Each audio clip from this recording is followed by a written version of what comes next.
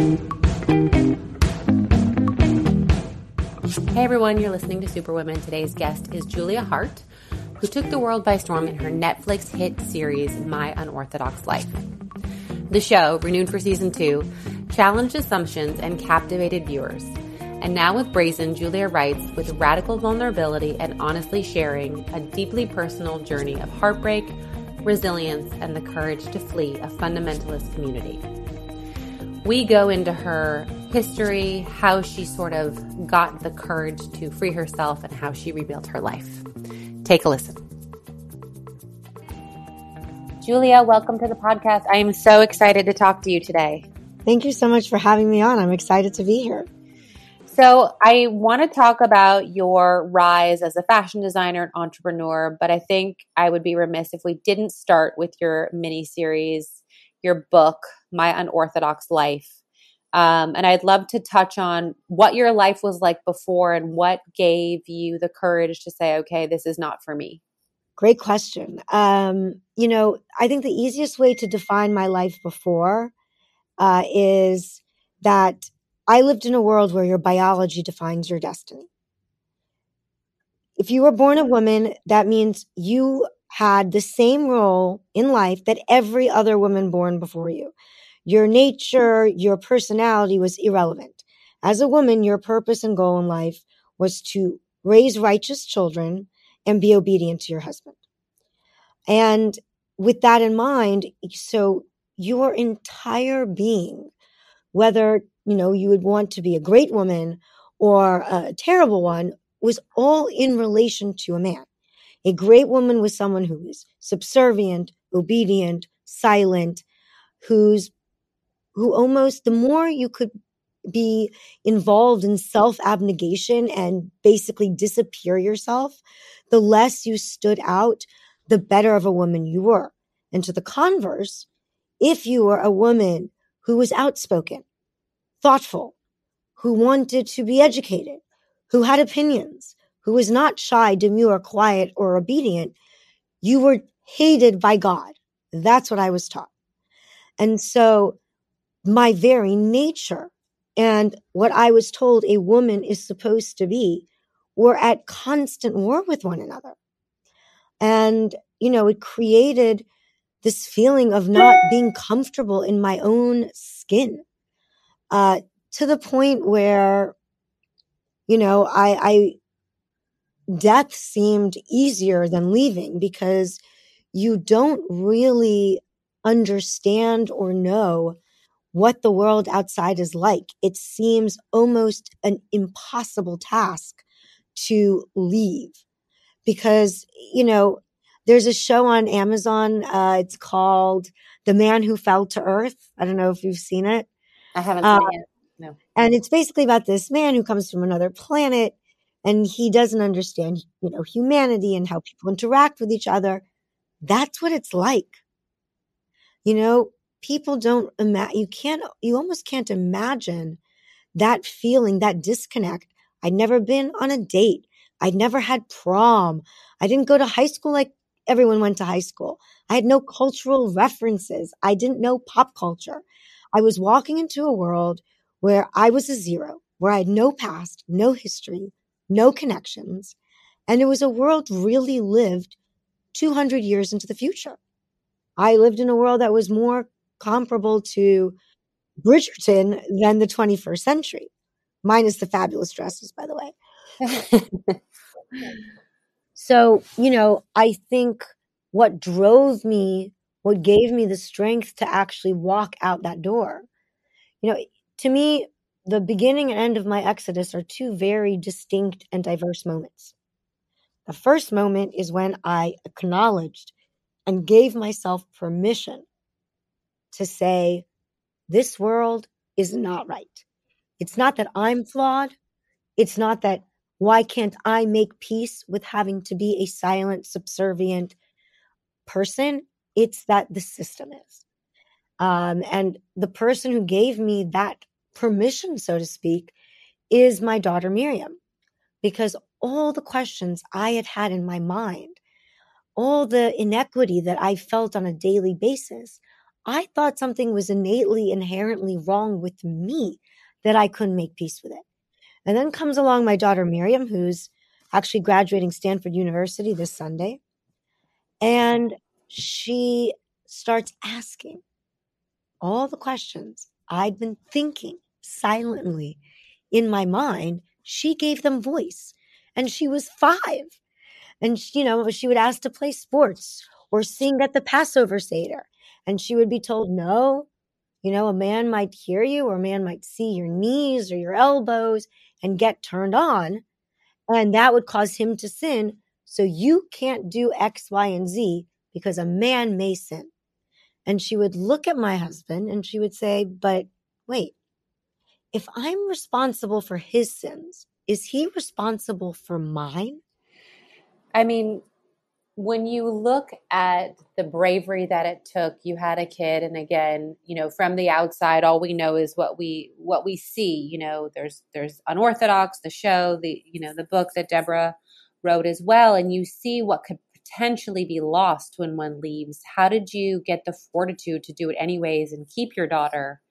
And then not only just get out and make it, but then become a hugely successful, like the odds were not just, the wind wasn't just blowing towards you, like you had an avalanche at your, coming at you. So how did that happen? That's okay. That's a really complex question. I think it's really more like two questions. It is. Sometimes I ask too many at once. It's amazing. It makes it so much more interesting to be interviewed. So thank you. So to answer the first question, it's again Miriam.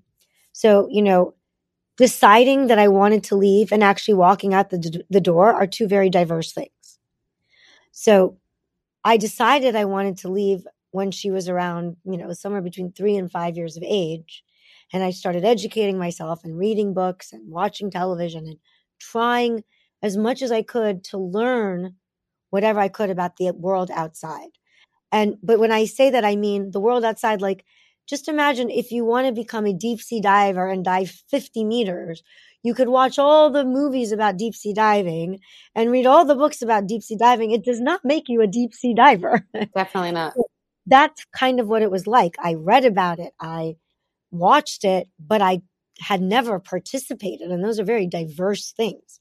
But what actually got me out the door, when somewhere between 8 and 9 years later, where I just couldn't bear to live my life the way it was anymore. I wanted to kill myself. That seemed easier. Yeah. And less frightening than leaving. And so I spent a good 9 months trying to figure out what the best way to commit suicide would be that would leave the least impact on my children. And their chances, of course, of a good shidduch, right? Of a good match, because in that world, that's all that matters.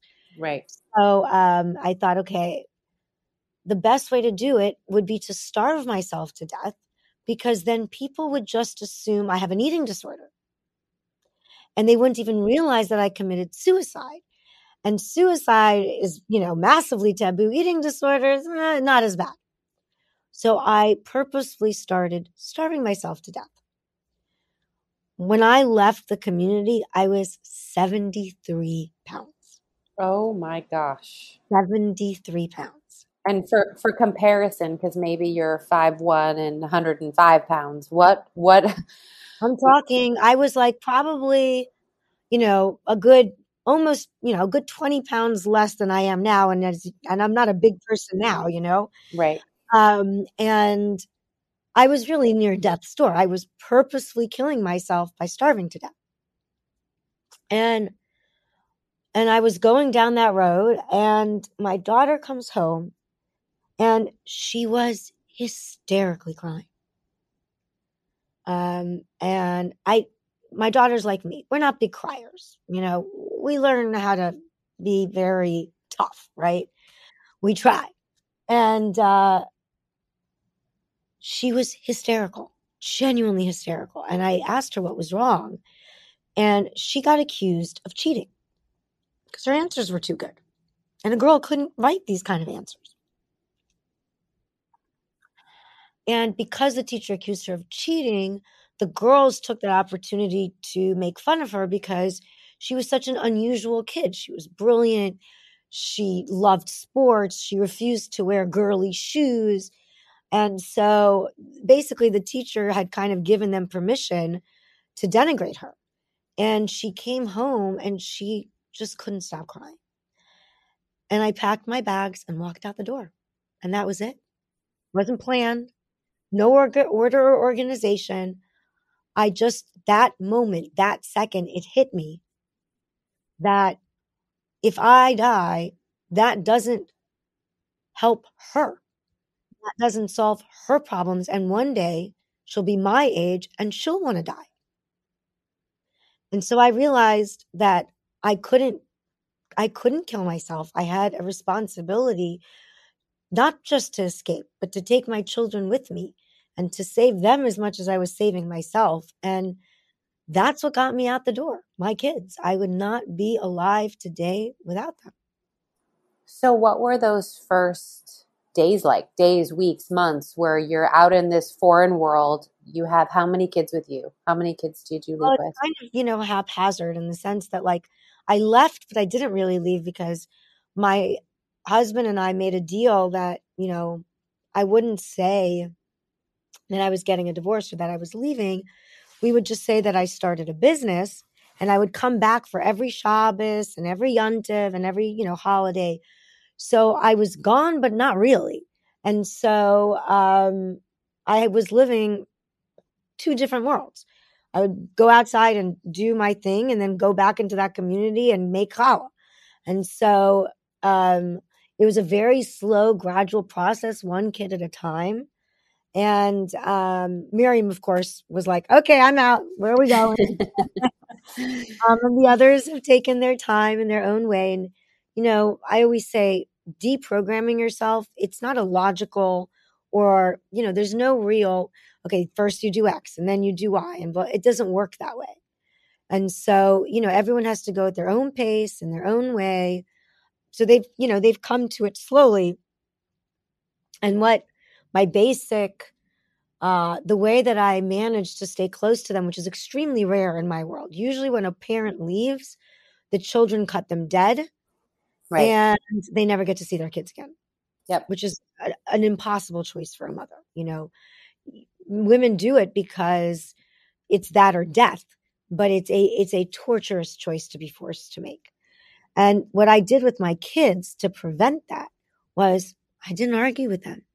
I didn't try to convince them that this way of life was wrong. All I did, the only thing I did, was show them the outside world. I would invite them on cool trips and to go on vacation with me and to meet people I was working with, because extremism and fundamentalism only exists in isolation. And I knew that if I could show them the beauty of the outside world, I wouldn't have to say anything. And that's what happened. Wow. I don't want to give any credit where credit's due, but the fact that your ex-husband made that deal with you. Oh, you should give him. He's a good man. Yeah, I mean it's incredible because from what I have seen, again as an outsider, like you're cut off and that's it. That's it. I mean, he is an amazing person, and if you've read my book, I never blamed him for the misery that was our marriage. He was as much victim as I was. Yeah, he was forced into that role of husband as much as I was forced into the role of wife. Right. And he had as little choice in our relationship as I did. Yeah. He was supposed to be my master and commander. Right. So, and I have to tell you something really beautiful, actually, that when the show came out and he got a lot of flack and people in that community, wanted him to denounce me and so forth and so on. You know what he did? What? He left. Wow. He sold his house, took off his black hat, and is no longer a fundamentalist Jew. Wow. That is a good man. Wow. That's incredible. Yep. No. So he is a very rare person We're very close. And he's we co-parent beautifully.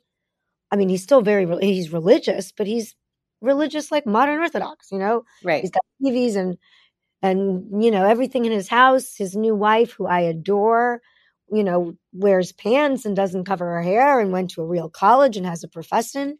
He lives a 21st century life. Wow.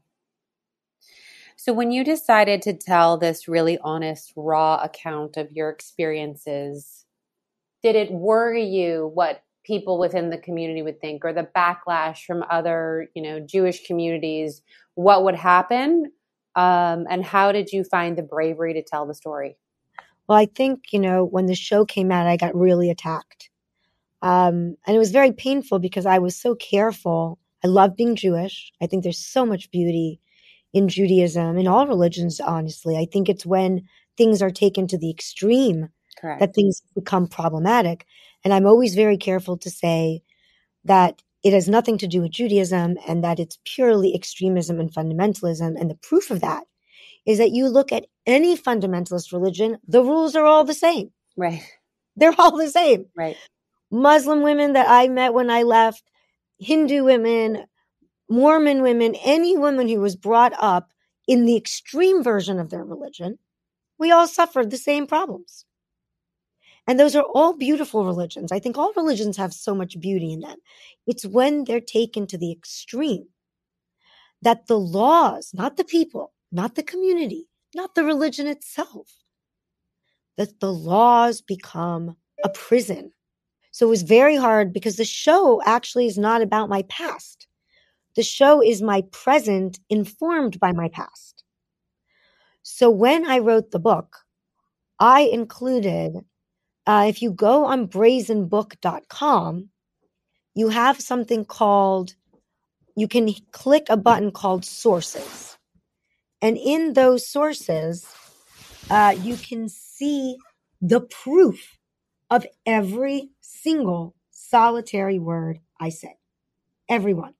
I give you the source material comes from, there was this whole thing, the school she went to was fantastic and it had a great education.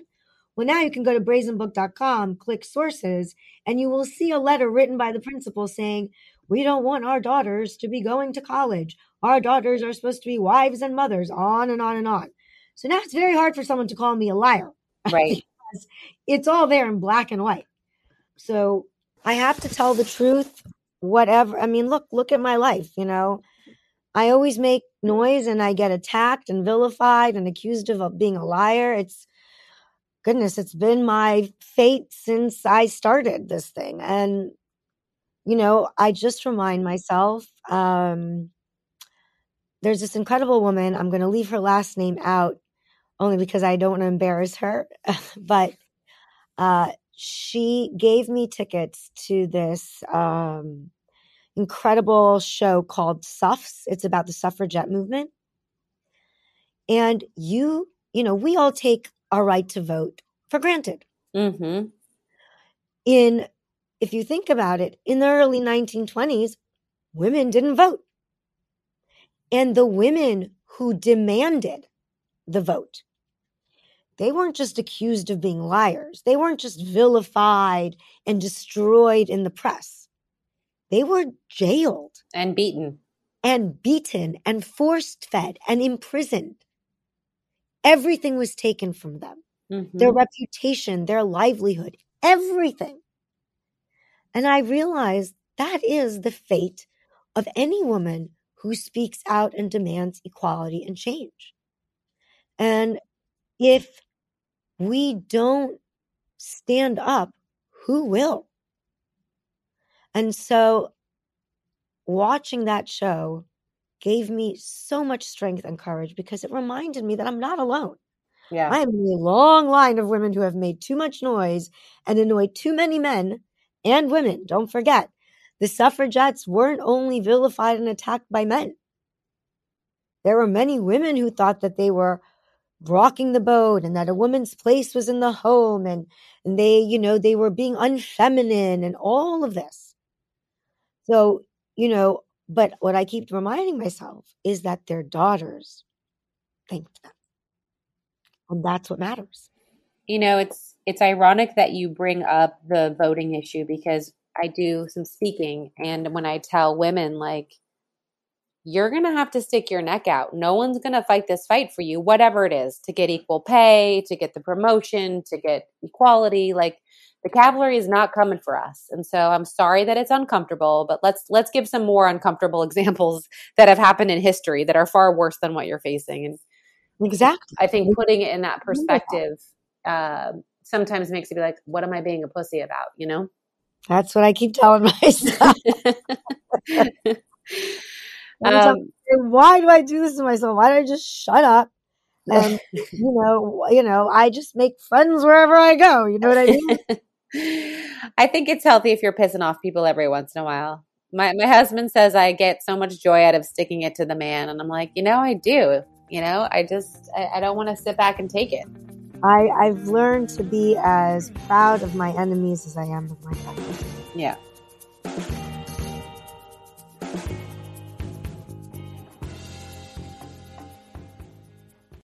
When you need mealtime inspiration, it's worth shopping Kroger, where you'll find over 30,000 mouth-watering choices that excite your inner foodie. And no matter what tasty choice you make, you'll enjoy our everyday low prices, plus extra ways to save, like digital coupons worth over $600 each week. You can also save up to $1 off per gallon at the pump with fuel points. More savings and more inspiring flavors make shopping Kroger worth it every time. Kroger, fresh for everyone. Fuel restrictions apply.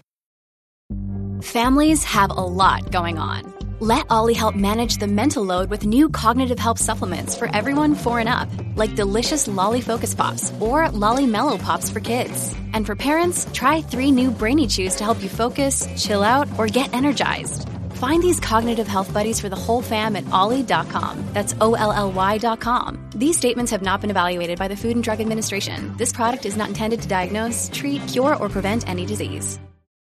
Another day is here, and you're ready for it. What to wear? Check. Breakfast, lunch, and dinner? Check. Planning for what's next and how to save for it? That's where Bank of America can help. For your financial to-dos, Bank of America has experts ready to help get you closer to your goals. Get started at one of our local financial centers or 24/7 in our mobile banking app. Find a location near you at bankofamerica.com/talktous. What would you like the power to do? Mobile banking requires downloading the app and is only available for select devices. Message and data rates may apply. Bank of America NA, member FDIC.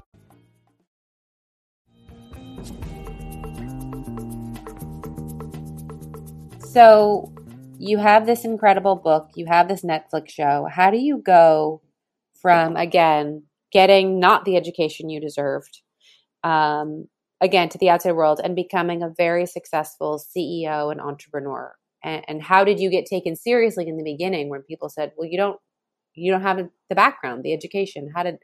Even now, it's so easy to attack me and to, demolish my reputation because I didn't come from that pedigree. I didn't have a fancy education. I didn't have previous, she worked for so-and-so and nothing. It's still easy to, demonize me and make me into a terrible person because of my lack of education, my lack of past and history.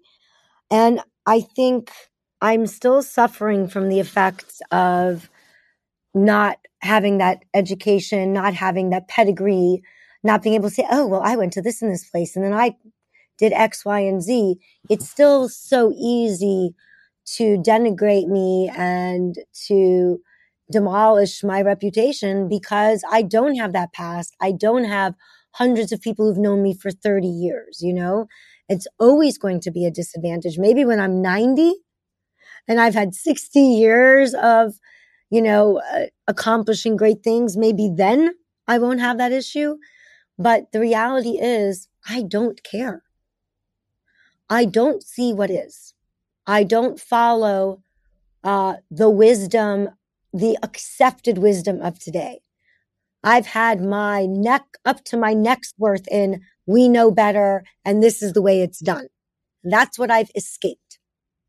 So when I came into the fashion industry, my ignorance was almost a gift in the sense that I didn't know how things were done. So I went and thought how things should be done, how they could be done. And I didn't even imagine the impediments that stood in my way because I'd never heard of marketing and merchandising and PR. I didn't realize how absurd my plan was because, hey, I had just time traveled 200 years. And so I figured if I can time travel 200 years into the future and still survive a shoe company, sure, why not? But within that, there's still you believing it, but someone on the other side of the table saying, well, she's never been a CEO or she's never been a designer. So what did you do to get them to change their minds? There is this woman, Gertrude Stein, who is known as kind of like the mother of Impressionist art because when the Académie des Beaux-Arts in Paris would not allow the Impressionists to put their art in the Academy because the Impressionists had broken the rule. They had gone against the common, understanding of what art and painting should look like. And so her brother, when asked, what is people's reaction to Impressionist art when they see it for the first time in your apartment? He said, they come to mock, but they stay to pray. And that's how it's been. Everyone makes fun of me until the things that I do they work. Right. That's it. And I'm still there. When in 2019, I started doing metaverse and avatars and everybody rolled their eyes at me and told me that I'm being crazy and that it's never going to happen. And all of a sudden, here we are in 2022, and I created the most hyper-realistic avatars there are. And now no one's laughing anymore. Oh, no. And everyone's trying to jump in. That's it. Now, all of a sudden, everybody's at metaverse and avatars. I started in 2019 and I was literally told, Julia, don't talk about it. You sound like a crazy person. So everyone thinks I'm crazy until my ideas work. What would you say to women who still find that they're paralyzed by fear or taking a step or taking a risk? How would you get them out of that stuck zone? People say, oh, you're fearless. That's not true. I am not fearless. I have so much fear. I do it anyway. Mm-hmm. And I think that's the difference. I think, people are, when my son was deciding whether he wanted to stay religious or not, the thing that he had the biggest issue with? Not knowing all the answers. Because religion says we have all the answers. Right. This happens for this reason. This is that. Everything has an explanation. Everything has an answer. And it's comfortable and it's comforting. When tragedy happens, your rabbi or your imam or whoever is your religious leader tells you, oh, it's for this reason. When Hurricane Sandy happened, we women in my community were told Hurricane Sandy occurred because we were not modest enough and we were leading men to sin, and therefore God brought Hurricane Sandy. Oh my goodness. Yes, if you can imagine such a thing. But on the flip side, it gives an explanation for every tragedy. And so my son said to me, how do you live not knowing? And I said to him, Shlomo, that not knowing, that fear, that's the exciting part.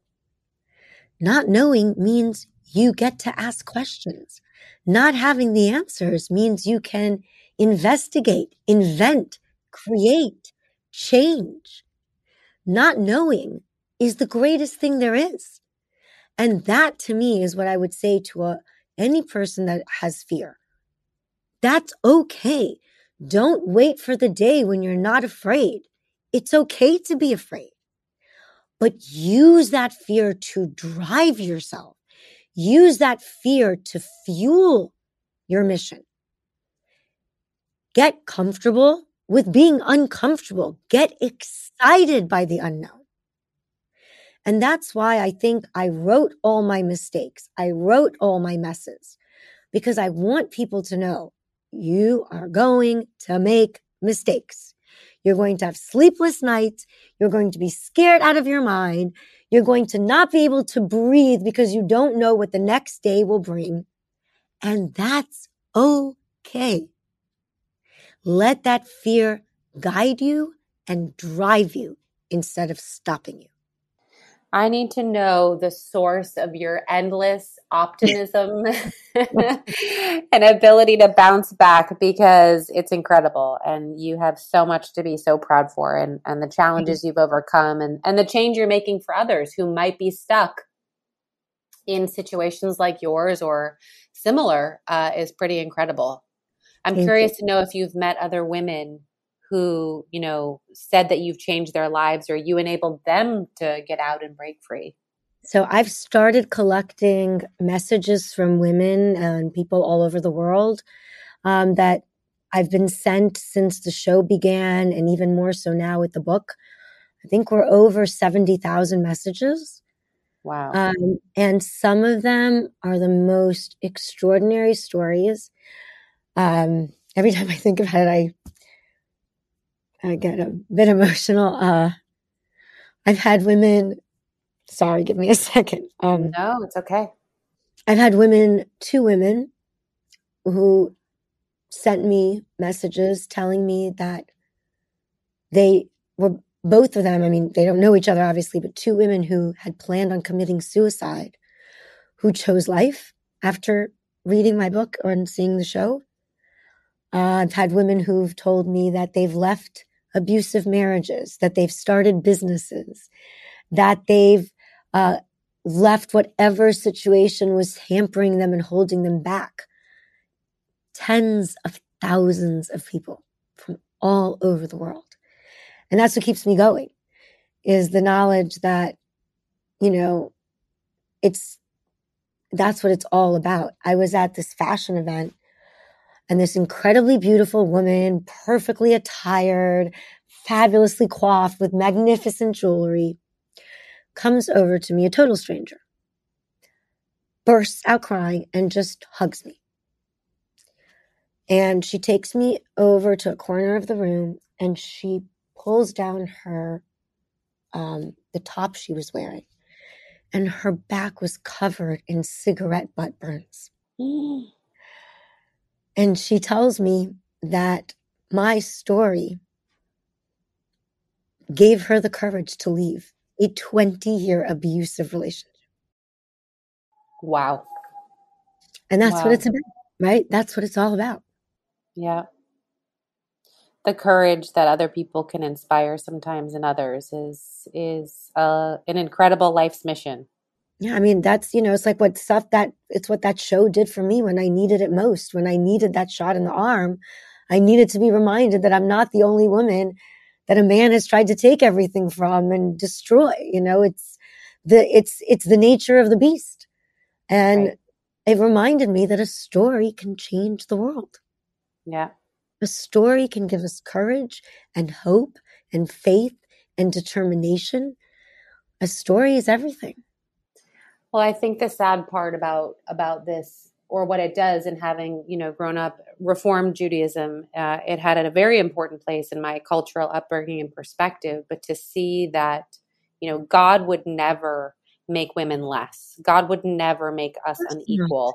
And so that these women are experiencing this, not in just Judaism, but in, like you said, these other fringe, more closed off religions, is a shame, because God probably, he made Mother Earth. So yeah, exactly. It's a shame that it's being interpreted that way and used against us. Yeah, because you think about it, Islam, Judaism, Christianity, Hinduism, I'm sure there's hundreds of religions I'm not naming. They're all beautiful. Yeah. They all have moralistic concepts: kindness, charity, community, respect, appreciation, gratitude. These are beautiful concepts. But it's when they're taken to the extreme, when a woman is told that her purpose in life is to be subservient to a man. Can you actually believe that that's godly? Come on. Right. I mean, that's just ludicrous. You're going to tell me that's not written by men? I don't know about that one. Yeah, exactly. I don't know about that. So what's next for you? Where do you go from here? What are you working on, and what gets you excited about the future? I'm working on, getting back the company that I built and going to the future. I've got a shapewear brand that's coming out at the end of the year. I've started writing book 2. And then I've got a few other surprises up my sleeve that, hopefully I'll get to tell you about very soon. Okay. So this begs the question, what do you do to refuel? You have so much going on and so many projects. What re-energizes you? I wasn't allowed to work for so many years of my life to do what I wanted to do, to show what I was capable of, that now it drives me. It fuels me because I have this mission in my mind that's ever present. It's the first thing I think of when I wake up. It's the last thing that's in my head when I go to sleep. I want an army of us. I want an army of superwomen. I want an army of financially independent women who don't have to ask permission, who don't wait their turn, who men cannot decimate and destroy because they wear fancy suits and have nice pedigrees and the old boys club. And I'm never going to stop until I accomplish it. I just won't. I love it. So my last 2 questions that I ask all my guests, what would we be surprised to know about you? And what is one piece of advice you would like to pass on, either that you learned or someone gave to you that you feel actually was good advice? Sometimes people give terrible. So I like to just end with the good ones.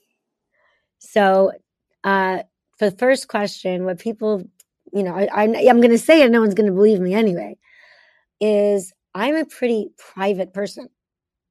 It's really difficult doing what I'm doing. I wake up in cold sweats all the time, being like, what the hell?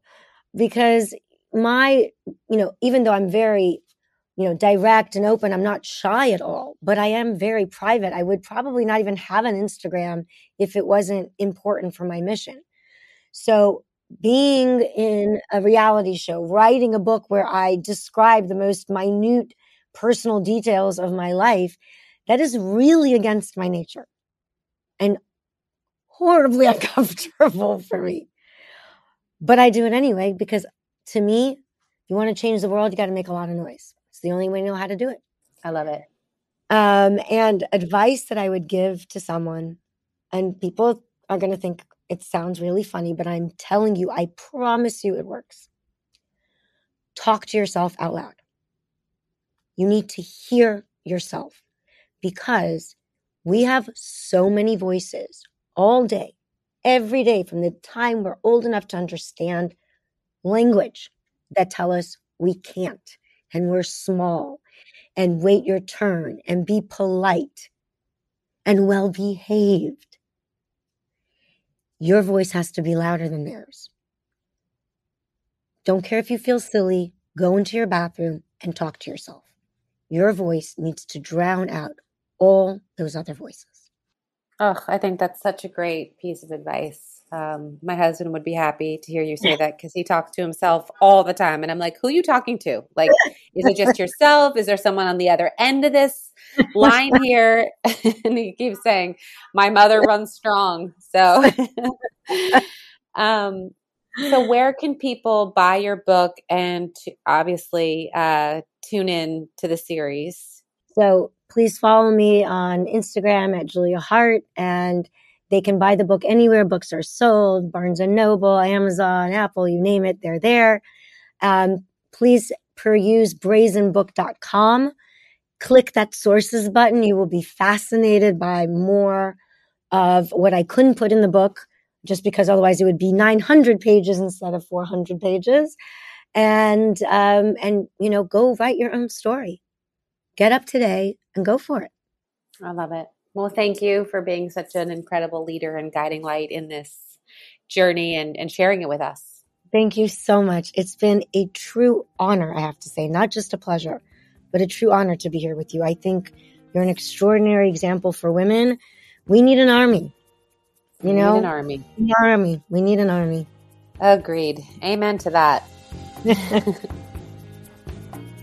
I just wanted to thank you guys for listening to today's episode. I also want to ask you to rate and review the show wherever you listen to podcasts. I know it's a pain in the butt, but it actually helps with search and algorithms. So if you love this podcast, it is an easy way to get it more visible and out there.